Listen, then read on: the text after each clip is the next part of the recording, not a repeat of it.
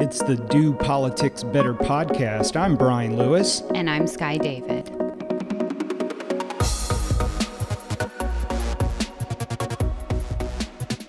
We're 1 week closer to Christmas, 1 week closer to the end of the year, and 1 week closer to coming back into session. Yeah, this is our last full week in the office. Next week, we're probably going to knock off around Wednesday or Thursday. The year seems to have drugged by in so many ways, but in other ways, it's just flown. That's like what they say about kids, like the days are long, but the years are short. So for the second week in a row, after the General Assembly has adjourned, we have had another very active week in North Carolina politics. As usual, on par for NC Poll. The rumors were flying, and it turned out some of those rumors were true. So Saturday night, I was talking to someone who is pretty high up in Democratic politics. We're just kind of spitballing, who would be the various candidates out there running for Attorney General. It's been heard that, we've talked about Senator Danny Britt running for Attorney General. So the conversation turned to the Democratic side, and the name Jeff Jackson came up. And I was like, Jeff Jackson for Attorney General? And this person said, well, yeah, that's who is being talked about. A few days later, we get a telephone call from someone over at the General Assembly saying telephone calls are being made to donors by Senator Jackson, telling his donors that he's going to drop out of the race. And then the news hits yesterday, last night, early evening. By the way, we're recording this podcast on Thursday, but the news was confirmed this morning in a video that Jeff Jackson is not running for the U.S. Senate. He is bowing out. He has endorsed his opponent, Sherry Beasley, and it looks as if Jeff Jackson is turning to this Attorney General's race, which is not until 2024. Right. He did say that he wasn't going to rush into running for his Senate seat, which Representative Rachel Hunt has already filed to run in Jeff Jackson's Senate seat. So if you kind of take a few steps back, you might wonder what he would be doing next, especially because after he put out that video this morning about stepping out of the race, our Twitter timelines have been full of praise for Jeff Jackson. What a class act. You're hearing all of these things. And so it's kind of elevating his name in a way that you would think he's taking a loss, but he's actually taking a win. He is certainly putting himself in the good graces of the Democratic Party, especially that base. The question remains, are we going to see a classic matchup between Senator Danny Britt down in Robeson County and Senator Jeff Jackson down in Mecklenburg County? For those of you who kind of follow North Carolina politics, you're inside the building. These are two folks I would not call allies at all. Senator Britt does not miss a chance to talk about Jeff Jackson. But, when I talk to legislators around, there's still some question marks. Will Senator Britt take this step? He's got young kids. He's down in Robeson County. His law practice, that takes a lot of time. He would have to leave that law practice. This is a full-time job. Not that being in the Senate is not a full-time job, but this is officially a full-time job.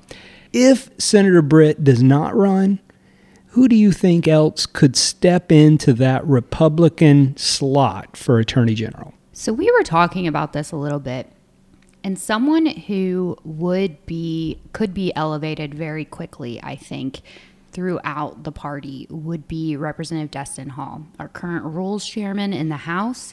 He is a partner at his law firm as well, so he would have some of those same concerns stepping away from his law practice.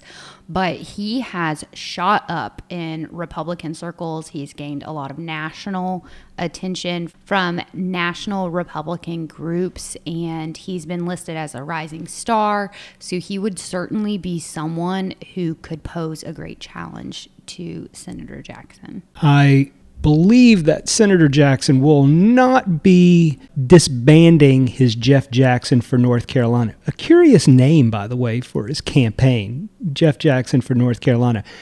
Part of me wonders if this was always in the works.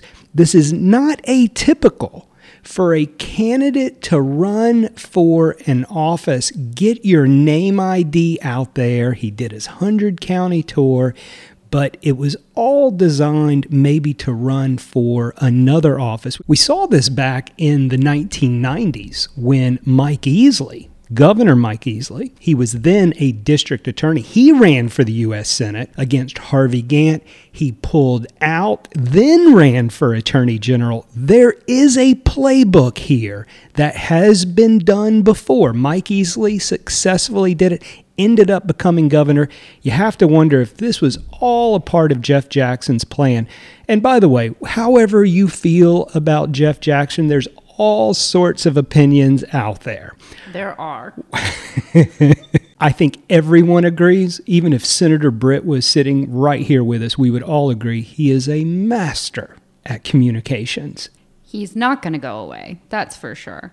So we expect to see some news on that. I would say fairly soon, because the more time that passes, the more people will forget your name. And then there were some other rumors that started circulating this week. There was a New York Times article that cited Governor Cooper talking about President Biden running for re-election in 2024 and mentioned that maybe Governor Cooper might want to run for president. So the article said if Biden does not run, there are some folks out there who are looking at Governor Roy Cooper stepping into that presidential role. Of course, I would presume he would have to take on Kamala Harris. That would be a tough road, at least in a Democratic primary. She is taking on water nationally across the board, but seems to remain very popular in Democratic circles. The governor responded on Tuesday that he seemed to be putting all of his weight behind President Biden, assured us that President Biden was running again. He thought President Biden would win again, and kind of dispelled some of the rumors. But there are also... all at the same time that Governor Cooper, was being elevated within the Democratic Governors Association. That's right. He is the new chairman. Let's just say President Biden does not run in 2024 and Governor Cooper sees this opening. It does present some logistical problems here in North Carolina. Yeah, that's because every time Governor Cooper leaves, the acting governor is Lieutenant Governor Mark Robinson. So Governor Cooper would have to start camping out in Iowa sometime around the beginning of this coming year. Have to visit Iowa and New Hampshire, and every time he did that, that veto stamp, that bill signing pen, that ability to make executive orders would then transfer to Republican Lieutenant Governor Mark Robinson. I just don't see that playing out. All about timing, and the timing would not be good for Governor Cooper. Our Republican friends would really like to see this happen, though. Again, we're recording on Thursday, and yesterday, Senator Berger and Speaker Moore intervened in the Leandro case. So what does that mean? They became parties in the case, and their court filing says that Judge Lee's order challenges the state budget and the General Assembly's authority. And they quote from their filing says the court's order seeks to direct state officials to pay money from the state treasury in a manner contrary to appropriations made in the state budget. In doing so, the order contravenes the doctrine of separation of powers reflected in Article 1, Section 6 of the state constitution. Now, how does that read to you? So I might be getting ahead of myself here, but we're coming back on January 3rd, the General Assembly is. And in their adjournment resolution, going back a couple weeks ago, they list out all of the items that they can take up. One of them was impeachment. Is this being set up for a possible impeachment and impeachment trial? It certainly reads in a way that could lead one to think so. What would that process look like? Well, if you close your eyes and think about impeachment at the federal level, it is similarly set up in North Carolina. So in North Carolina, you need a majority of the sitting legislators to vote to impeach, but you need a supermajority to convict. My understanding is if you impeach a judge, whether you convict them or not, that judge has to come off the case in which he or she is overseeing. So this might be an end around for the General Assembly to get Judge Lee off the case. It might be. This is going to be a fun January 3rd session. This may not include impeachment at all. This is pure speculation. Yeah, I might be getting ahead of myself, but, we'll put it on our scorecard and see what happens. We also heard that week of January 3rd, we're going to hear the cases for the redistricting lawsuits start on the 3rd, and we think they'll conclude by the end of that week. I think so. Someone who has been involved in the redistricting process for the last 11 years is the senior policy advisor to Senator Berger, Brent Woodcox. He sat down with us this week and we had just a really expansive conversation about what he does both at the General Assembly and in local politics.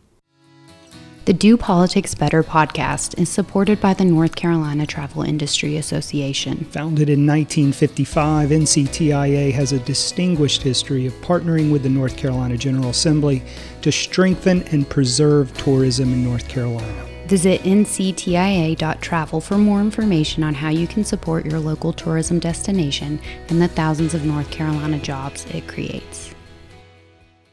Our first legislative staffer as a guest on the podcast, welcome Brent Woodcox to the podcast. What an honor. I mean, it really is. I listen to y'all all the time, so I appreciate what y'all are trying to do with this. Thank you. To start us off, tell us about what is your job and how does that fit into the General Assembly? Well, technically my title is Senior Policy Counsel, which probably doesn't tell you very much about what I do day to day. My area of expertise are redistricting, election law, unemployment, tax reform, some alcohol regulatory issues. You're just listing every subject. I tell people I don't do healthcare or education, and if it's not that, then I probably have my hand in it. Okay. But really what I do at the General Assembly is people come to Raleigh, they get elected. They may not necessarily be lawyers, they might not necessarily have any kind of policy background, but they have an idea. They know what they want to do. And so they say, here's my idea, and I tell them, well, this is how we make it into a law, and here's what the process is going to look like, here's what we need to talk to, here's how we can draft it, here's the stakeholders that are going to be involved, and here's how we're going to get the votes and talk to our own caucus and see if we can get any support across the aisle, and we turn that idea into a law, and that's basically my area of expertise. So how did you get involved in North Carolina politics, and specifically your job at the Senate? So when I came out of law school, I knew I wanted to get involved in public policy work and probably the political arena. I knew somebody that gave me a connection to the North Carolina Republican Party, and they offered me a job to be their communications director. And they said, we need you to work for 6 months, but then we'll give you a month off. You can study for the bar. You can take it in February. I said, well, that seems like a pretty good deal. Mm-hmm. And I need the money, so I can keep paying rent. So I'll take the job. Took the job, and that's where I met Jim Blaine, Phil Berger's former chief of staff, who introduced me to Phil Berger. And Berger, after a couple of years, asked me to come over and actually serve in the General Assembly when the Republicans were still in the minority. And so I provided some legal counsel to him when he had only a staff of 3 at the General Assembly. Then the Republicans took over in 2010. I was doing election day operations, which is basically like try to look at fraud detection. What a quaint time 2010 was. And after I was done with that, Phil Berger called me and said, do you want to come and work on redistricting? And I said, well, I don't know anything about redistricting. He said, that's okay. No other Republicans do either. I still haven't really forgiven him for that, okay. But that's what I went to do. And then since then, I've kind of built some more policy areas that I'm an expert in. And got a tax certificate from Georgetown Law, so I'm a state and local tax expert. And so that's kind of the stuff that I've been working on. It's been fun for the last 12 years working with the General Assembly. So when you were in law school, was it in law school where you decided, yeah, I'd like to go into the policy world? Was it ever a thought that you'd go work at a firm or be in a courtroom or anything like that? You know, interviewed with some jobs thinking maybe criminal defense or prosecutor work would be something I was interested in, because that was kind of, other than constitutional law, it was criminal law that I was most interested in. I absolutely never thought I was going to be a tax lawyer. I hated Fed tax. I was my lowest grade in law school. But I learned that I liked policy work. And so I was always kind of drawn to politics. I'd worked on, when I was transitioning between college and law school, worked on Bill Cobey for Governor's 2004 campaign, just kind of as a glorified intern, basically. But I kind of caught the bug there and was like, I think that politics is a way that you can actually make real change that makes people's lives better if you do it the right way. And so it's something that I've always been drawn to. Okay. Let's talk a little bit about your particular brand of Republicanism. How did you become a Republican? Did you grow up in a conservative household? And how would you describe your views?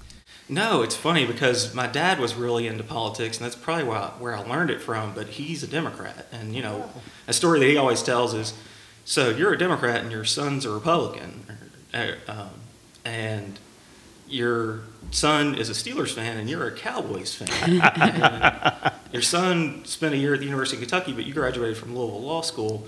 Does your son hate you? And I love my dad. He's my hero.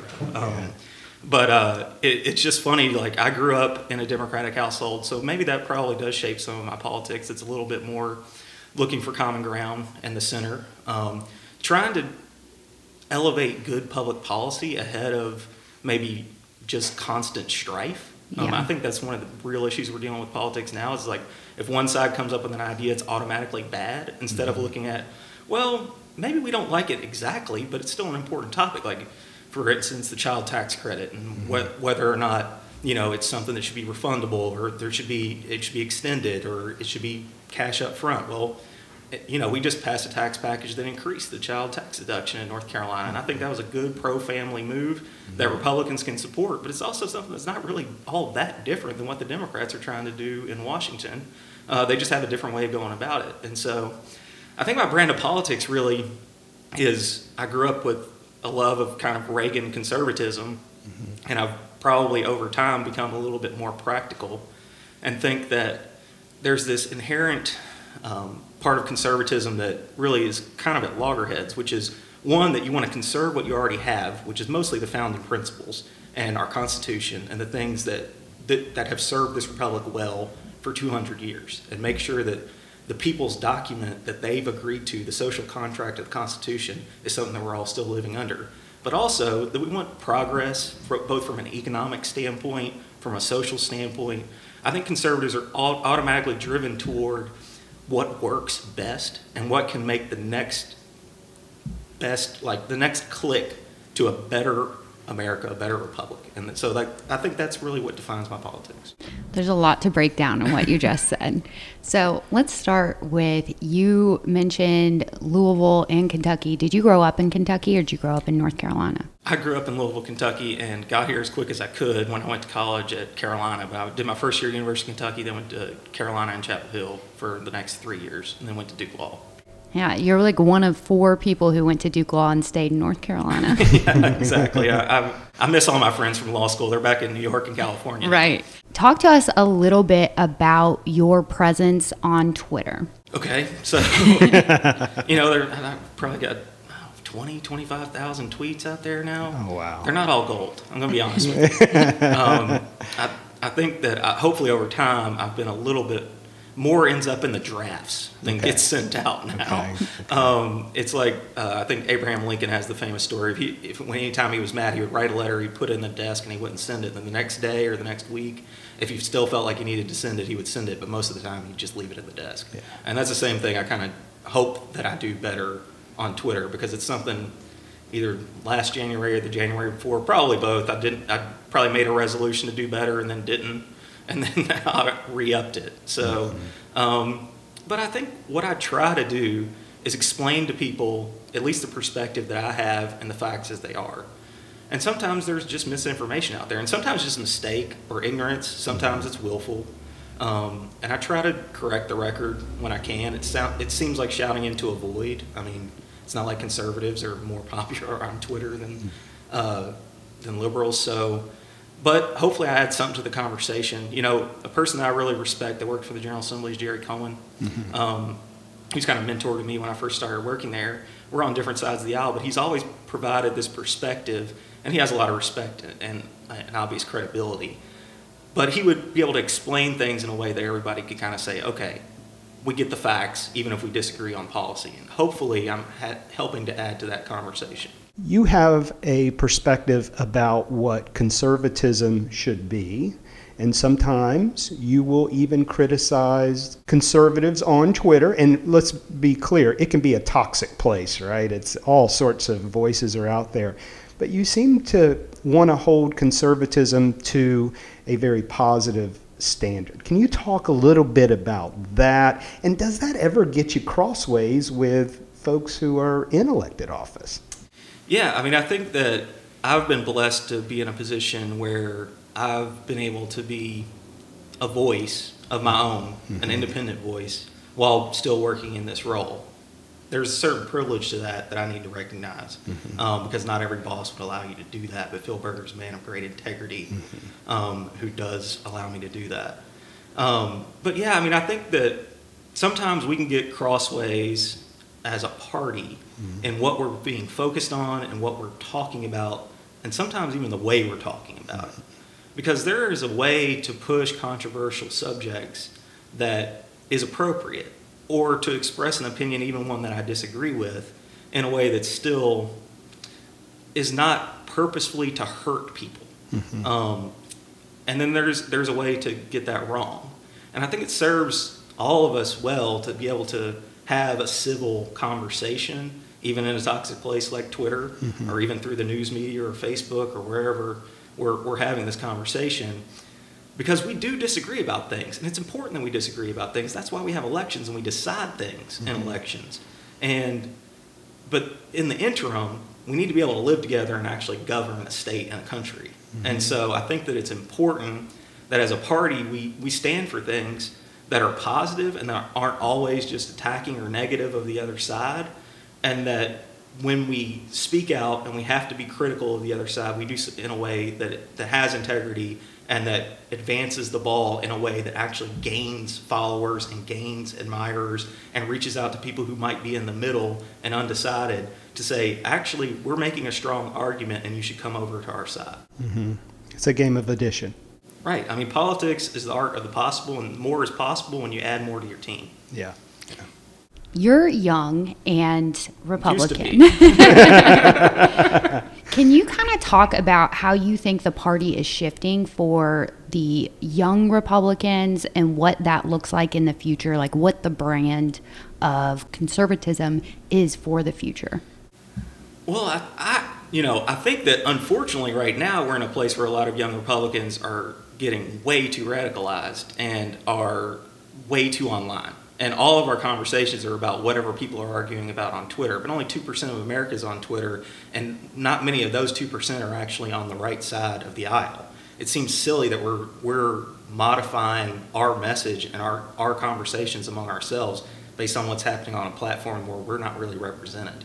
And, I see organizations like Turning Point USA, and I just think these are misinformation organizations. These are people getting together that have decided they're the I don't believe you wing of the Republican Party. No matter what the subject is, if it's election fraud, if it's vaccines, whatever it is, it's I don't believe in common knowledge. I don't believe in whatever it is that most people believe. I define myself as a contrarian against that. And I don't think it's thoughtful contrarianism. There's a room for thoughtful contrarianism to say, look, just because everybody believes something doesn't mean it's always right. Many times in our society over time, people have all agreed on a thing that's wrong and even evil sometimes.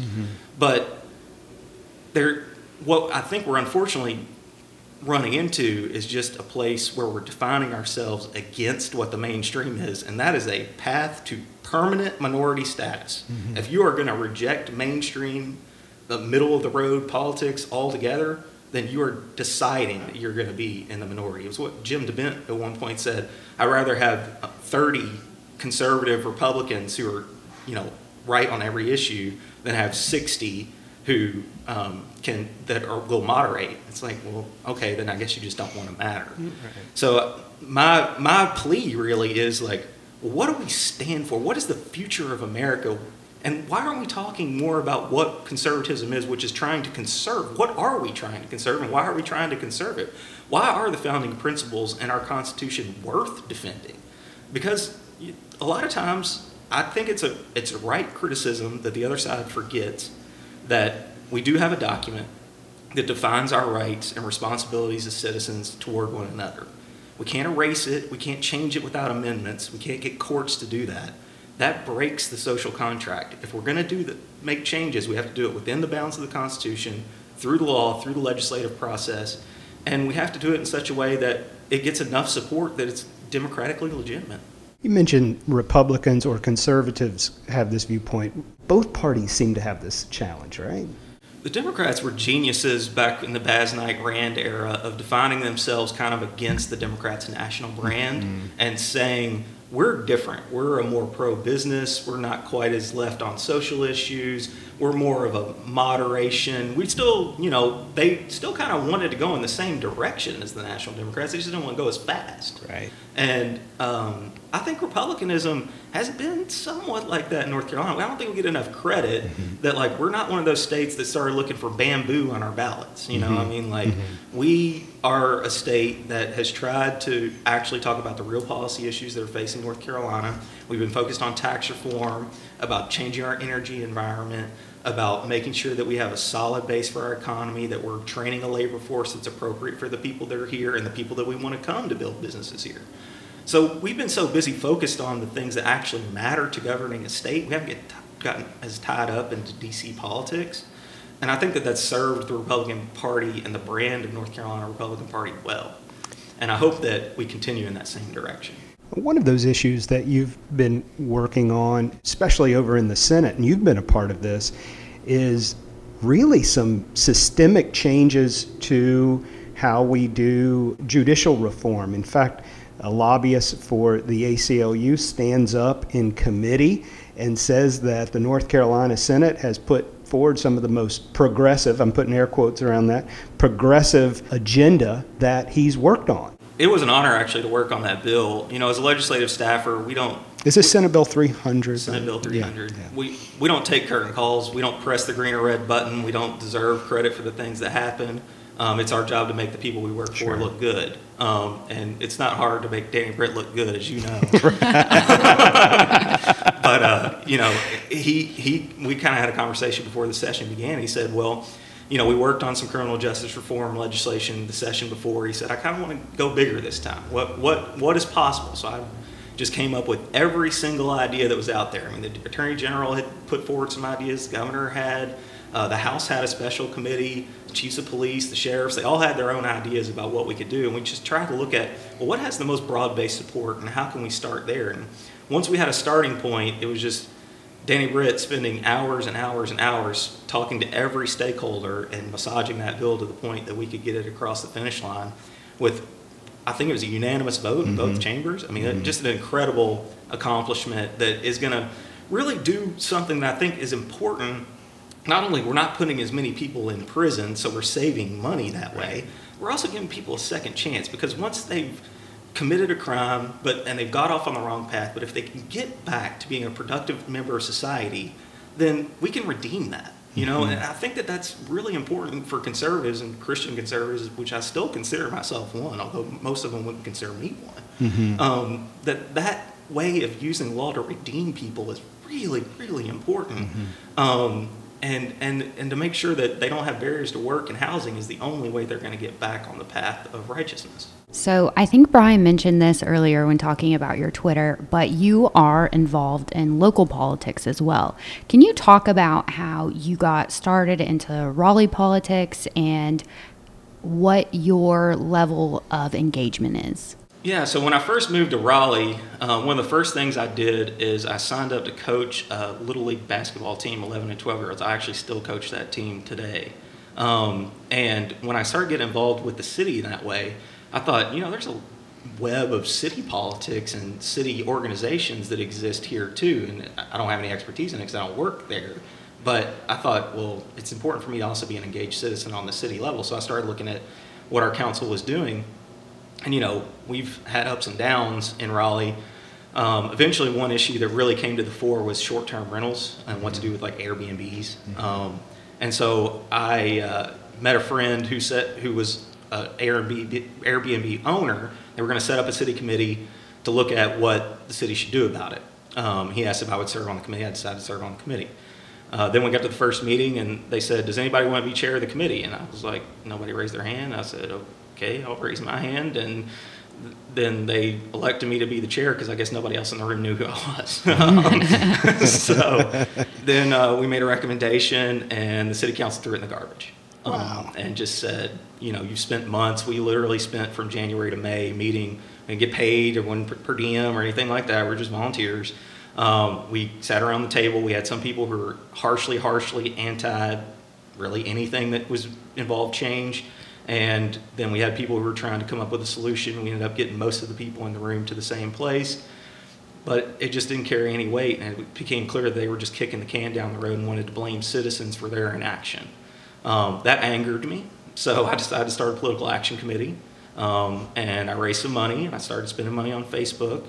Whether or not that was effective or helped, I'm not sure, but it did teach me how to be involved in local politics in a productive way, and that even one person, if they have a good strategy of how they want to brand themselves and what they want to talk about, can make a difference. And so in the next election, what I kind of realized is it wasn't just about short-term rentals, it was about something much broader, which is housing in general, and how we weren't building enough housing. That was causing all kinds of social ills and problems, not only homelessness, but even people that were trying to buy their first house were getting priced out of the market because prices were increasing because we had artificial constraint on supply.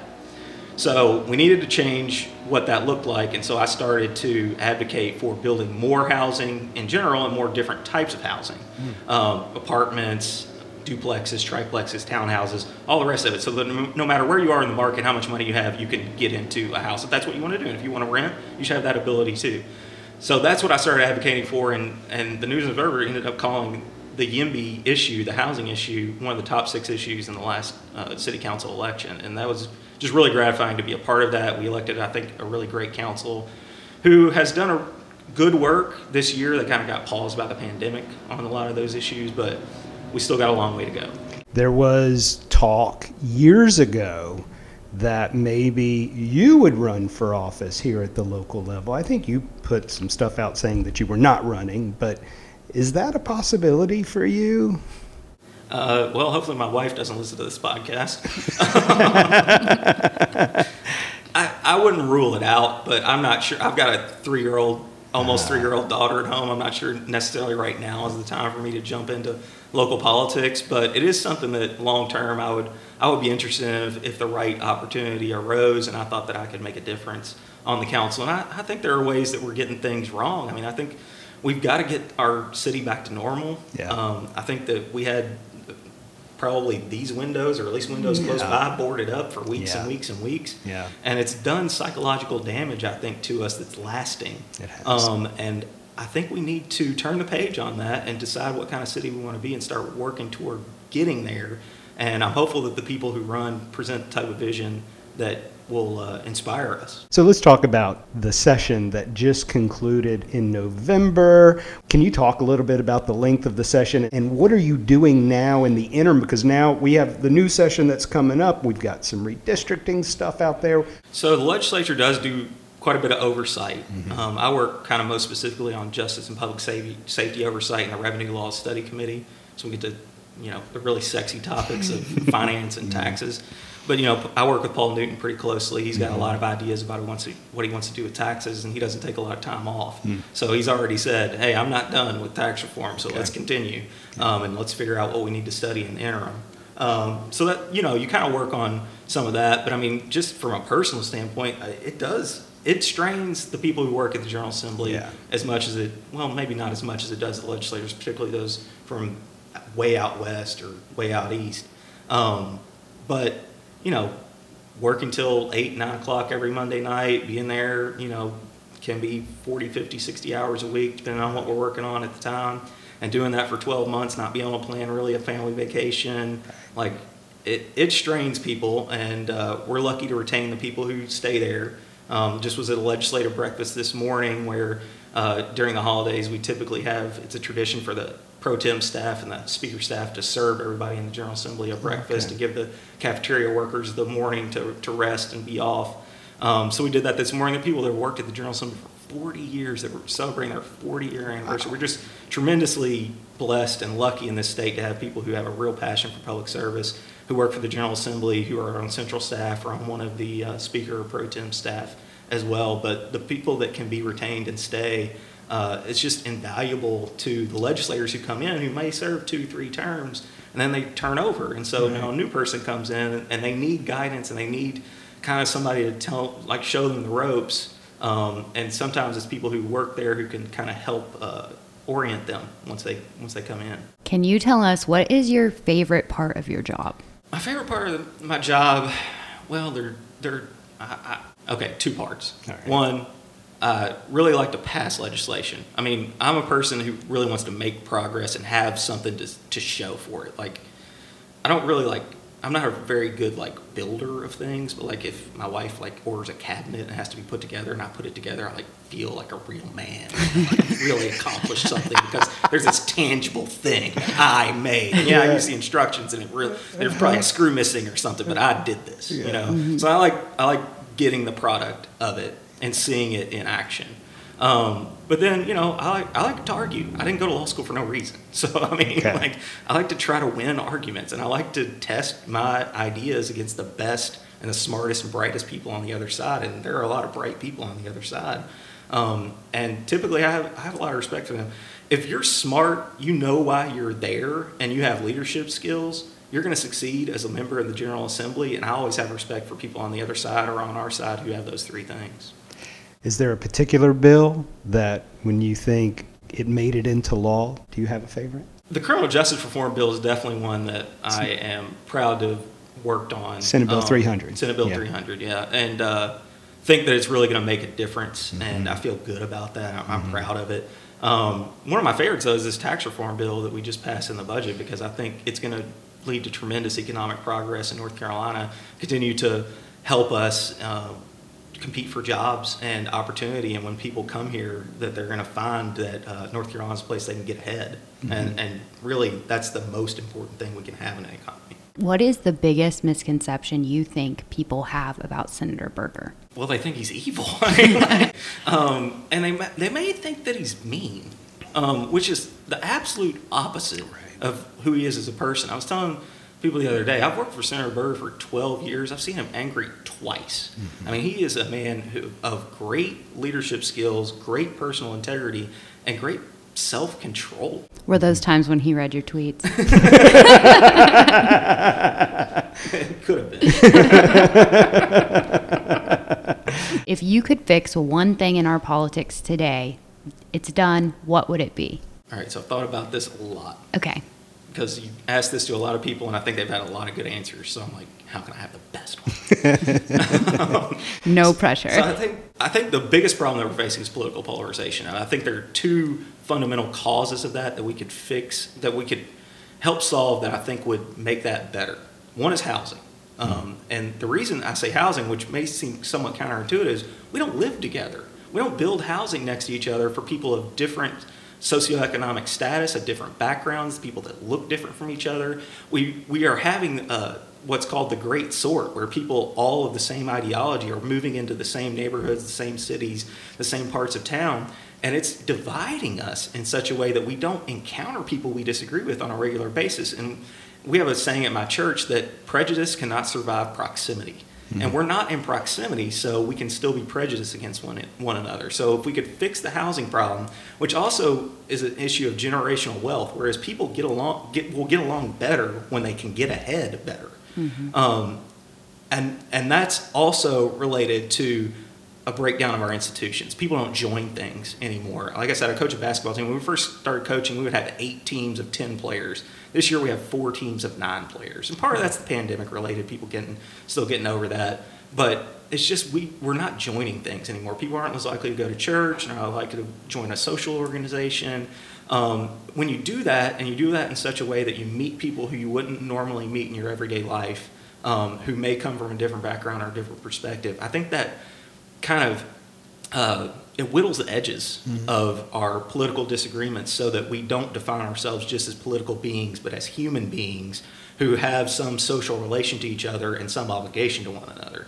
So I think if we could tackle those two root causes, we could help move the ball on political polarization. Well, Brent Woodcox, we appreciate everything that you do for the Senate. We appreciate everything you do for the city of Raleigh and North Carolina politics. You certainly know how to do politics better. Thank you for being on the podcast. Thanks for having me.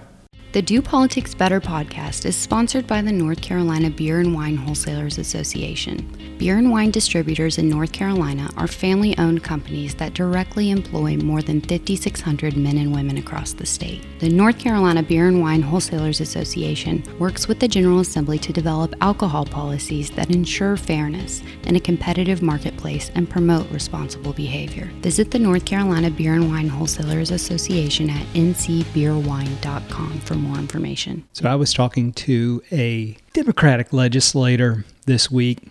He just wanted to know who was going to be on the podcast. And I said, Brent Woodcox. And he said, he doesn't do politics better. And I said, are you sure? You got to follow him on Twitter. He's like, I know.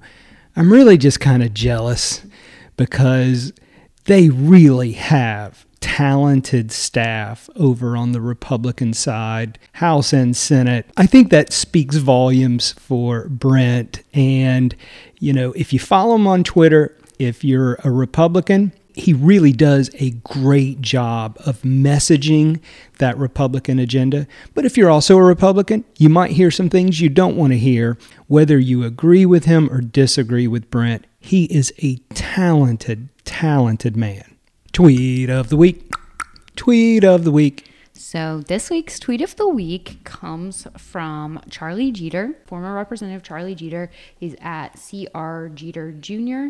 on Twitter, and he does an annual holiday edugram. This is a 12-part tweet, but we are only going to read one of them. Yeah. I am going to read the one that says, he talks about Governor Cooper for a bit. And he's using the 'Twas the Night Before Christmas poem, right? Yeah. So the one that we'll be highlighting says, in laying a finger for the DGA's hope and gave a nod to 2024 without saying nope, Jeff Jackson stopped by to ponder his thoughts to consider what happens when things go afraught.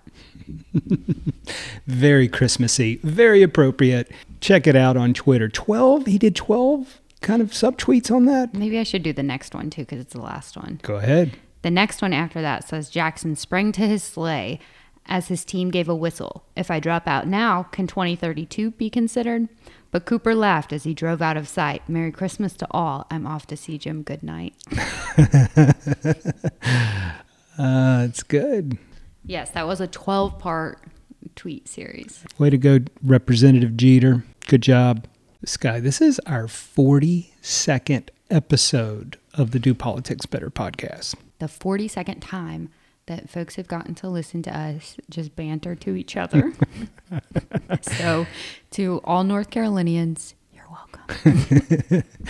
Well, next week will be our 43rd. We will have one more episode. We're going to do a special edition wrap-up episode. We have some special guests that are coming on. We have Senators Jim Perry and Senator Kirk Deviere on the podcast, and they're going to just take a look back at the General Assembly session this year.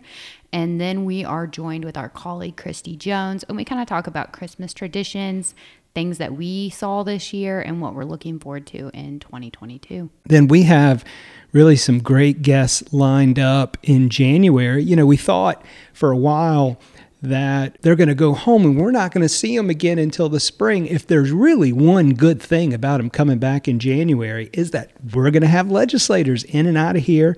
And of course, we're going to have some non-legislative guests because I think folks like Brent Woodcox and other staffers really do help you understand that process down at the General Assembly and how to get things done. Have you gotten everything done for next week? I have all of my gifts ordered. I'm ready to go. Are you? No. Yeah, that's the difference in you and me. Yeah. I'll get my shopping done this week and I'll be ready for Christmas. I usually am. Yeah, you're more of a last minute type of guy. Yeah. I mean, I do have some gifts. I got a gift for you. It's already come. I just don't know if it's complete. When I get any gift delivered to my house, I immediately wrap it. And this year I'm doing a new thing where I have those little compliment cards that are like, they're kind of complimenty, kind of insulty. They're funny though. And each gift I put a little compliment on for that person. So I just thought it would be a little fun addition to your gift. Well, I'm looking forward to next week. I have a feeling that even though it's a shortened week, even though it's a holiday week, it sounds like anything could happen, right? We could have breaking news on Monday or Tuesday. Anything could happen on any day in North Carolina politics. As you take this last weekend before Christmas to prepare for the holidays, if you celebrate Christmas, to buy some gifts for your loved ones, and you're out and about and someone grabs whatever you were trying to buy and you want to be angry with them, just remember the Christmas spirit and remember to do politics better. I had food in my teeth this entire time and you didn't tell me. I didn't see feel it. it. I didn't see it. No, I got it. Now I just put it back in my teeth.